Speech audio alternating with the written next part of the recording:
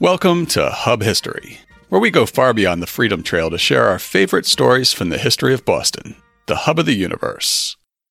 This is episode 201, The World Flyers in Boston.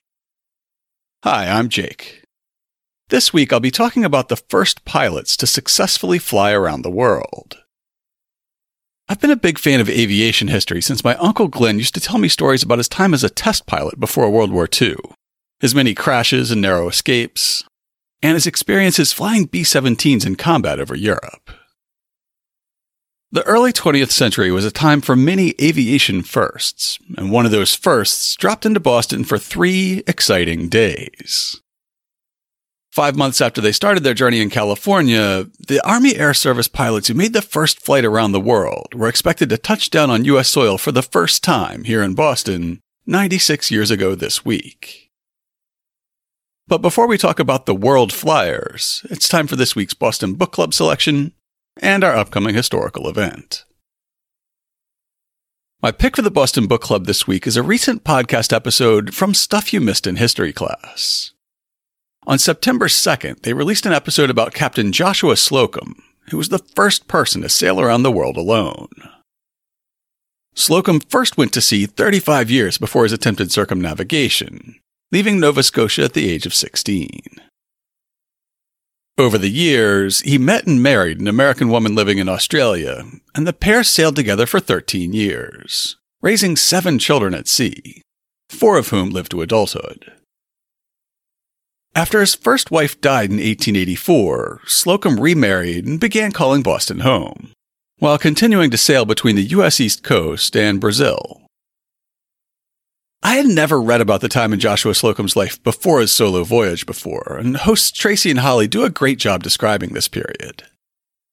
You'll be left wishing that you'd met his first wife, Jenny, who seemed able to do it all, holding off mutineers at gunpoint with one hand, playing piano with the other hand, teaching Sunday school with a third hand, and giving birth at sea unassisted with, well, I guess that wasn't a hand.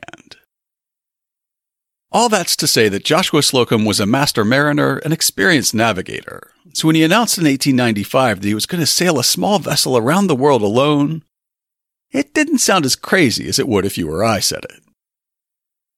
He bought a small sloop near New Bedford that had been used for oyster fishing, and spent more than a year overhauling it and fitting it out for long-distance sailing. Then, as he wrote in his 1898 memoir, Sailing Alone Around the World, at last, the time arrived to weigh anchor and to get to sea in earnest.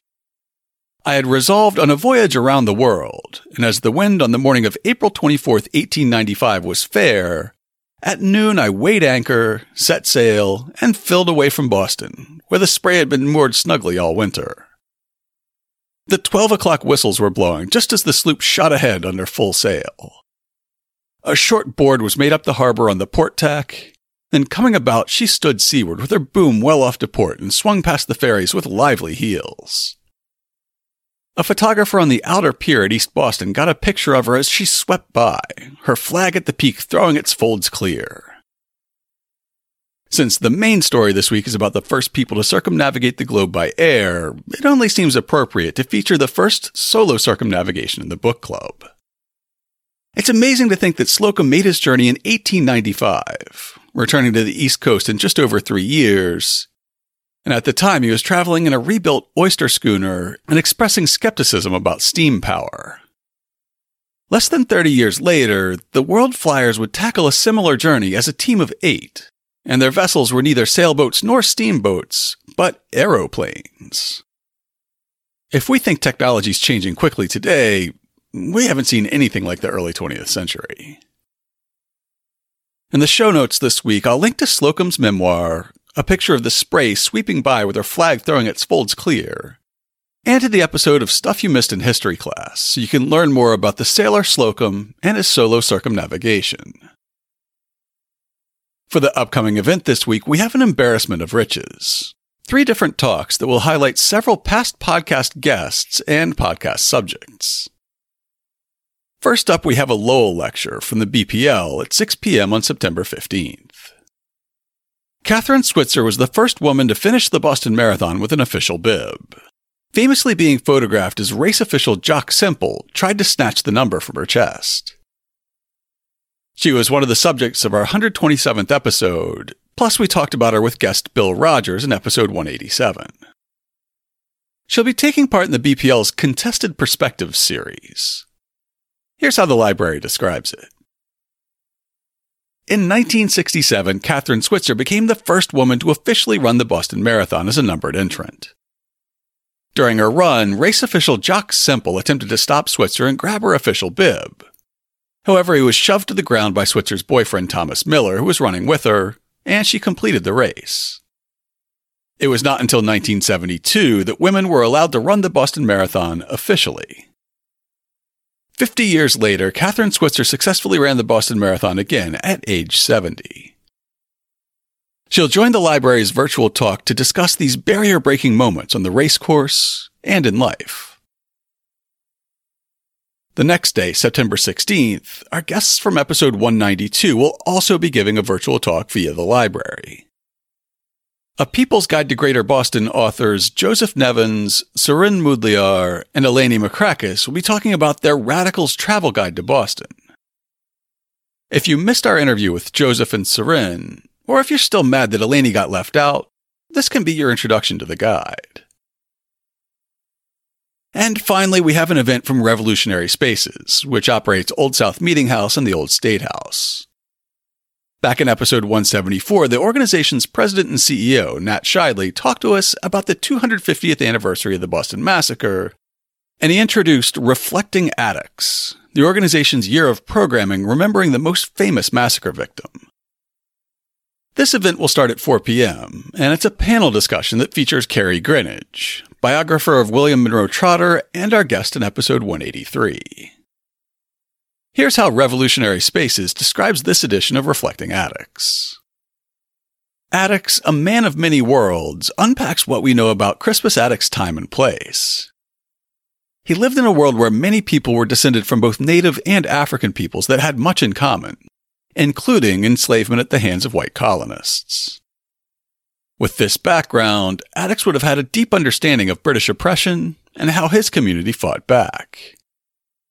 And as a mariner going through the port of Boston, he would have encountered people both black and white, making the case for liberty and freedom in louder and more certain terms. Join us for a lively discussion about Attucks' Afro-Indian community, and reflect on the experiences he might have had that informed his thinking about resistance and protest, and ultimately brought him to King Street on the night of the Boston Massacre. I know it's a lot to keep straight, so we'll make sure to include the registration links for all 3 talks in this week's show notes. We'll also have a link to the Stuff You Missed in History class episode about Joshua Slocum's solo trip around the world. You can find all the links you need at hubhistory.com/201. Before I move on with the show, I want to stop and say thank you to everyone who supports Hub History on Patreon. I'll let you in on a secret. One of the reasons I chose to talk about the World Flyers this week was to give myself a much-needed recovery week. Last week's show was incredibly difficult and time-consuming to put together, with just the process of recording and editing running over 14 hours of work. That doesn't count any of the time I spent researching and writing the episode either. But that's simply an investment of time. Creating a podcast also takes an investment of money. Our Patreon sponsors commit to giving us $2, $5, or even $10 a month to offset the monetary cost of making the show. If you'd like to become a sponsor, just go to patreon.com/hubhistory or visit hubhistory.com and click on the Support Us link. And thank you very much for supporting the show. Now it's time for this week's main topic. Exactly 5 months after they left Seattle and headed northwest up the Pacific coast, the 3 surviving U.S. Army Air Service planes appeared over Boston. The Washington, D.C. Evening Star may have gone somewhat overboard describing their reception here. Battle-scarred heroes, fresh from the field and blood of battle, never were as popular in Boston tonight as the 6 American Army officers who landed here this afternoon in the concluding stages of their flight around the globe. The U.S. Army and the city of Boston had a grand reception planned for the group, who were known variously as the World Flyers or the Magellans of the Sky, as they were landing back on American soil for the first time since leaving Alaska for Japan on May 15th. On September 5th, General Mason Patrick, the chief of the U.S. Army Air Service, led a sortie of 11 Army planes northeast to meet the incoming aircraft. They were accompanied by a radio plane that broadcast news coverage of the flight to eager listeners on the ground. They were forced to turn back by heavy fog near Portsmouth, New Hampshire. Coming from the north, the World Flyers had been forced to turn back by the same fog bank, landing at Mere Point, Maine, just across Casco Bay from Portland. Even that wasn't actually their first landing in North America. That honor went to the delightfully named Icy Tickle, a tiny Canadian island on the Labrador Sea. The next day, though, the weather cleared, and the Flyers made for Boston, where they received a hero's welcome. The Washington, D.C. Evening Star reported, "Boston did more than open its arms to those 6 officers. It opened its heart and soul. Nothing was too good for the airmen, and Boston, although deprived of the honor of being the first place on American soil for the Flyers to land, cast all sulkiness aside that appeared to have arisen this morning when the 3 Douglas World cruisers, Chicago, Boston II, and New Orleans, appeared over the city." As the Associated Press report on their arrival in Boston on September 6th makes clear, they got the reception that had been planned for the 5th, with General Patrick's wing of support planes accompanying the World Flyers for their 125-mile hop into Boston Harbor. The Flyers reached the end of their Boston objective when they arrived over the harbor. 3 olive-drab crafts, escorted by a dozen land planes, circled around the harbor like giant birds. On land and among the harbor craft, pandemonium broke loose. The expedition that was now concluding over Boston had begun at the Douglas Aircraft Company's headquarters in Santa Monica, California, on March 17th. 4 purpose-built Douglas World Cruiser heavy biplanes, christened the Seattle, the Chicago, the New Orleans, and the Boston, took off from Clover Field at 9:32 a.m., each carrying a pilot and a mechanic or co-pilot. From Santa Monica, they'd fly to Sacramento for a night, then to Vancouver, before being outfitted for ocean landings and long-distance travel at an Army base in Seattle. On April 6th, the expedition formally began, with all 4 seaplanes taking off from Lake Washington and speeding north toward Alaska. At roughly the same time, British, Italian, Portuguese, and French teams were launching similar round-the-world attempts. Except the Americans, every team would fly from west to east, leaving the Arctic crossing of the Bering Sea to late summer. The Americans decided to go the other way, taking their open cockpit biplanes into the Alaskan spring in April. While the song says, when it's springtime in Alaska, it's 40 below, the Americans wouldn't have to deal with temperatures much below 17 degrees Fahrenheit. Again, remember, these were open cockpit planes. Barely 3 weeks after the expedition left the city of Seattle, disaster struck for the first time. The plane Seattle disappeared into the mountains during a blizzard on April 30th. After 8 days, the rest of the group was forced to give up waiting and move on. Though the pilot and co-pilot eventually hiked out after 10 days and found their way to a fish cannery on the coast, cold, sunburned, and snowblind, but otherwise unharmed. The Chicago, the Boston, and the New Orleans pressed on, traveling up the coast of Alaska, then island-hopping down the Aleutian chain. They survived a perilous crossing over the Bering Strait and caused a minor diplomatic incident when they were forced to land in the Soviet Union by dangerous weather. They were received by throngs of thousands in city after city across Japan and China. In today's Vietnam, the Chicago experienced engine trouble and had to make an emergency landing in a tiny, remote lagoon. When the rest of the pilots found them a few days later, locals towed the disabled plane 25 miles to Hue, behind hand-paddled sampans. After a new engine was rushed, delivered, and installed, the mission continued. The 3 remaining planes followed the coastline until finally reaching Kolkata. In Kolkata, the crew removed their planes' pontoons and switched them out with wheels. The journey continued over an inland route that led the 6 pilots over today's Pakistan, Iran, and Iraq, where they experienced the highest temperature of the expedition. One of the officers later told the Boston Globe, "It sure was hot. Once, we landed in the Mesopotamian desert. The temperature while flying had only been about 100 degrees, but in the desert, it was 145 degrees. You can imagine how long we stayed. We drank gallons of water, but it just leaked out through the pores. The heat was bad all the way from Shanghai to Constantinople." In a 2010 article about the world flight, Rob Crotty described the sprint from Iraq to today's Istanbul. From Baghdad to Constantinople, the flyers traversed land marked with the ravages of war. All were ancient sites worthy of a lifetime of exploration. Persia, Iraq, Syria. But Smith allowed no time in their schedule for undue delays. They all had their eye on Paris and were determined to make it there by Bastille Day. They succeeded, racing across the new states that had been created out of the ashes of the Austro-Hungarian Empire: Romania, Hungary, and Austria. After a hop across Weimar, Germany, they arrived at Le Bourget Aerodrome in Paris on July 14th, Bastille Day. For many of the world flyers, the last time they'd seen France was from the sky, while fighting the Red Baron and the Fliegertruppen.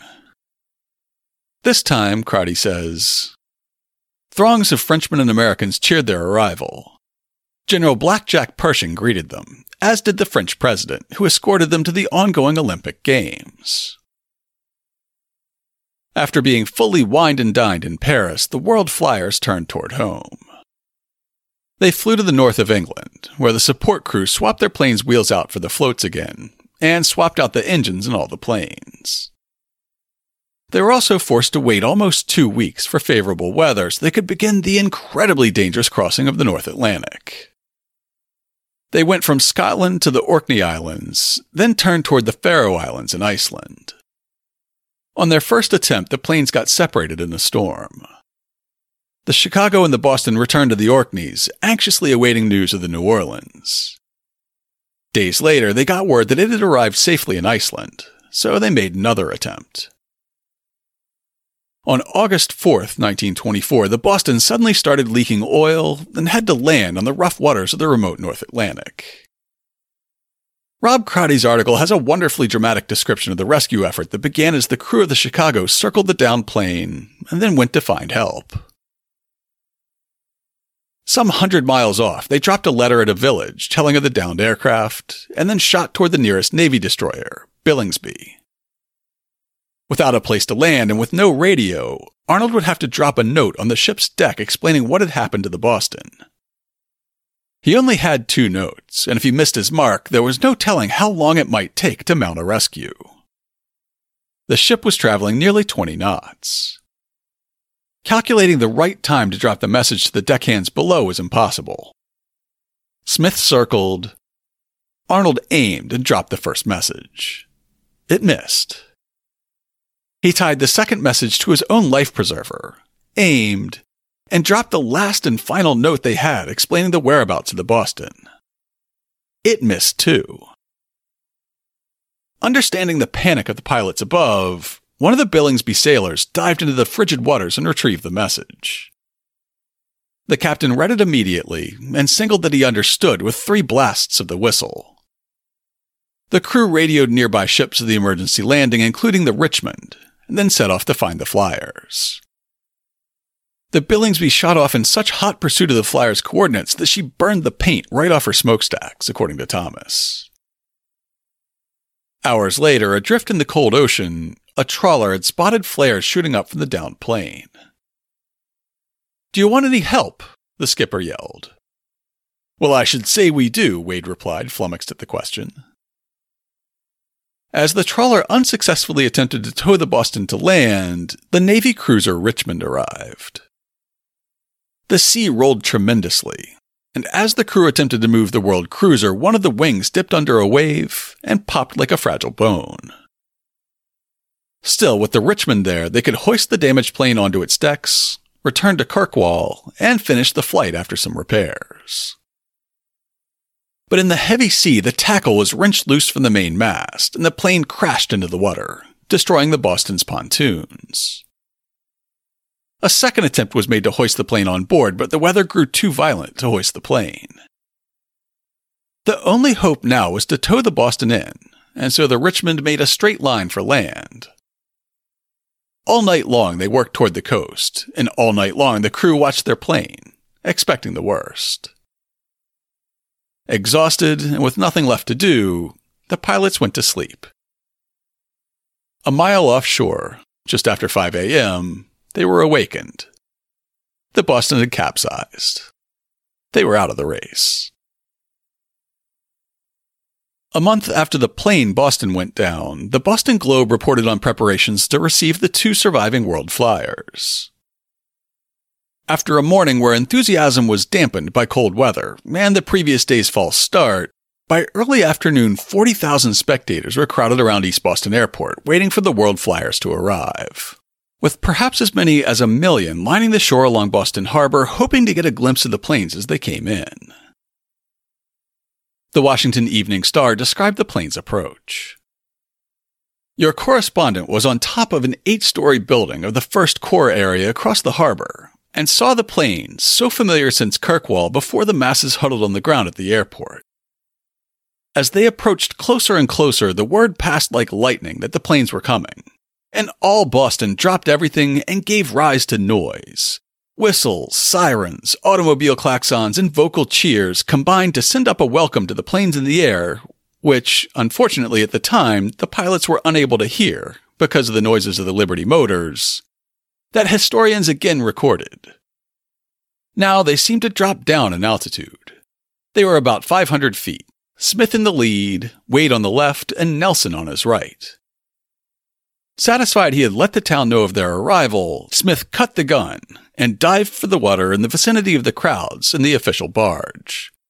And exactly at 2 o'clock, sank his 1,000-pound pontoons in the waters of Boston Harbor, for the second time in American waters in as many days. 1 minute later, Wade followed, and the 3rd minute, Nelson settled down. They taxied out a short distance to their moorings, where Arnold, Harding, and Ogden made the planes fast, and immediately a large number of little boats went scurrying to the scene, completely surrounding the planes from the view of the spectators. Now wait a minute. That clearly describes 3 planes coming into Boston. If the Seattle crashed in Alaska, and the Boston sank in the North Atlantic, shouldn't that have left only the Chicago and the New Orleans to finish the history-making flight? After the Boston sank, the New Orleans had to be hauled out of the water in Reykjavik, Iceland for more repairs. The expedition would be paused for nearly 3 weeks as repairs progressed. The longest open water crossing followed, 500 miles from Iceland to Greenland. In the last 100 miles, the planes were forced to descend to wave-top level to avoid a storm, literally dodging icebergs higher than the planes were as they came up on the windscreens at 90 miles an hour. The ice caused further delays in Greenland, with the Navy cruising up and down the coast in search of enough open water to allow the planes to touch down, refuel, and take off again. These weeks of delays gave the Douglas Aircraft Company time to rush another plane to meet the expedition. The New Orleans, Chicago, Boston, and Seattle were the only 4 world cruisers ever manufactured. They were based on a torpedo bomber design, but extensively modified for long-range service. The wings and rudder were lengthened, the fuselage was upgraded from fabric to steel, auxiliary water and oil tanks were added, and the liquid-cooled 12-cylinder Liberty engines got beefier tropics-ready cooling systems. The biggest change, however, was the fuel system. Fuel tanks were added inside the wings, and the entire bomb bay was converted to a fuel tank. The total capacity was extended from 115 gallons to 644 gallons, a crucial change for the long stretch of ice-choked water on the way to Greenland. While the Douglas World cruisers were being manufactured in Santa Monica, the crews were training on a prototype aircraft in Langley, Virginia. From early February 1924 until just before the expedition began in March, they flew a converted torpedo bomber, getting a feel for how the world cruisers would handle in the air. Now, 5 months later, that prototype was rechristened the Boston II, and rushed to the harbor at Pictou, Nova Scotia to wait for the New Orleans and the Chicago.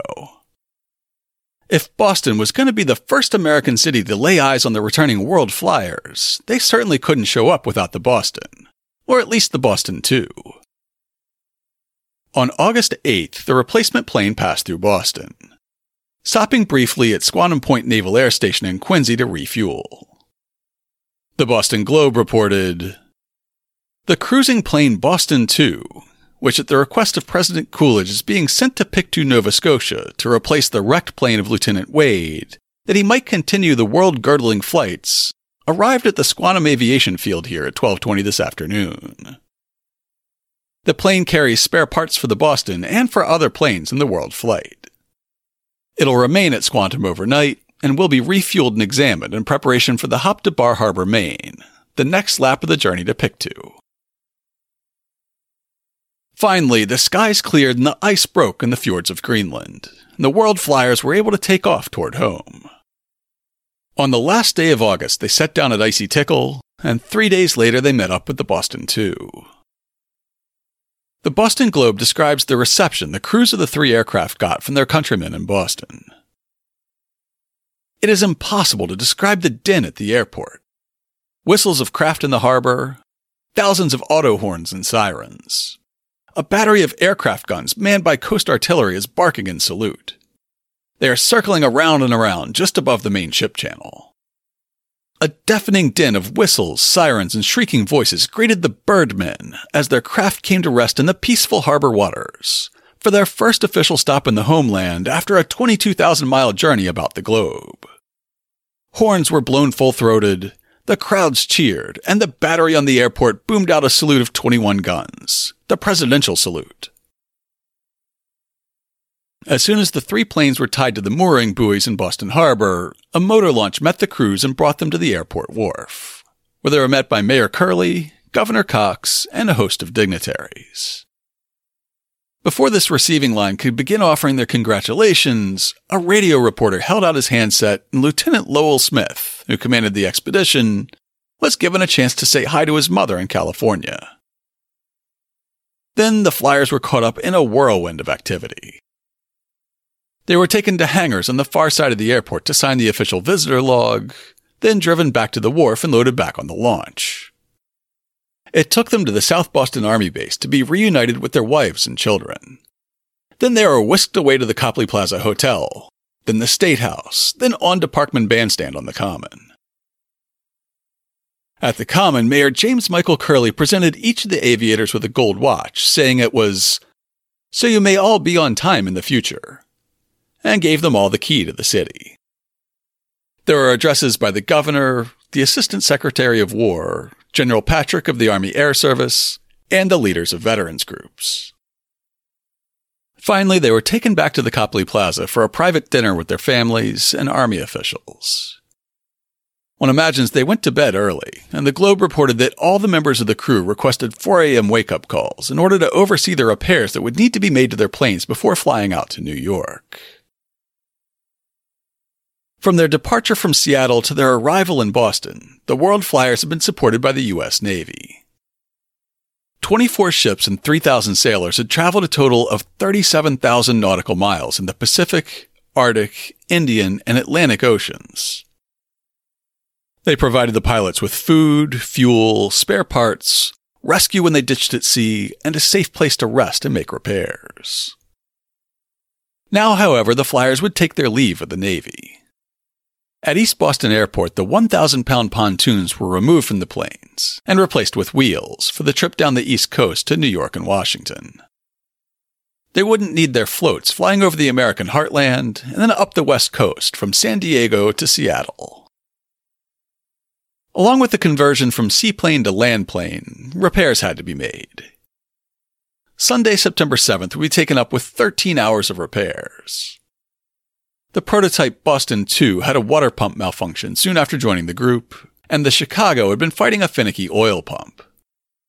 Both would be replaced here. Since its beginning, the expedition had gone through 20 replacement motors, though the ones that had been cached in Boston for a quick swap wouldn't be needed.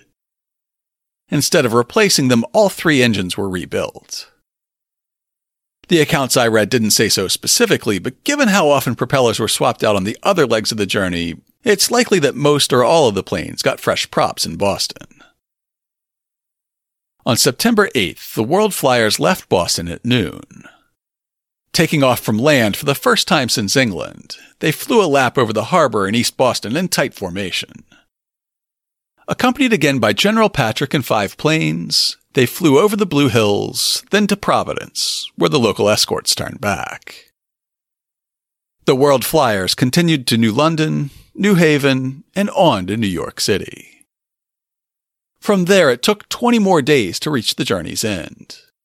Not because of engine trouble or bad weather, but because of all the parties they had to attend and the dignitaries they had to greet, starting with the President of the United States, former Massachusetts Governor Calvin Coolidge. By this time, every expedition to fly around the world launched by other countries had been forced to drop out, so there was no rush. They arrived in Seattle on September 28, 1924, exactly 175 days after their journey began. The 6 airmen who completed the journey were awarded the first Peacetime Distinguished Service Medal. The Chicago is now on display at the National Air and Space Museum. The New Orleans is at the Museum of Flying in Santa Monica, and the wreckage of the Seattle is in the collection of an aviation museum in Alaska. To learn more about the World Flyers and their stop in Boston, check out this week's show notes at hubhistory.com/201. I'll have links to the articles from the Boston Globe, Washington, D.C. Evening Star, and other papers I used in preparing this episode, as well as the article about the flight by Rob Crotty for the National Archives. I'll include plenty of pictures of the aviators, both in Boston and throughout their journey, plus a newsreel film about the flight that shows the planes landing in Boston and the pilots being received by dignitaries. And of course, I'll have links to information about our 3 upcoming events, and the Stuff You Missed in History Class episode about Joshua Slocum, this week's Boston Book Club pick. If you'd like to leave us some feedback, you can email us at podcast@hubhistory.com. We're Hub History on Twitter, Facebook, and Instagram. Or you can go to hubhistory.com and click on the Contact Us link. While you're on the site, hit the subscribe link and be sure that you never miss an episode. We're in all your favorite podcast apps, including Spotify, Google Podcasts, Stitcher, Pocket Casts, and many more. Stream the show every Sunday night at 8 p.m. on bostonfreeradio.com. You can also listen on your favorite smart speaker. If you have an Amazon Echo, just say, "Alexa, play the Hub History podcast." Or if you have a Google Home, you can say, "Hey Google, play the Hub History podcast." Sure, playing the latest episode of Hub History, our favorite stories from Boston history. Apple Podcasts is still the most popular podcast app. If you subscribe on Apple Podcasts, please consider writing us a brief review. If you do, drop us a line, and we'll send you a Hub History sticker as a token of appreciation. That's all for now. Stay safe out there, listeners.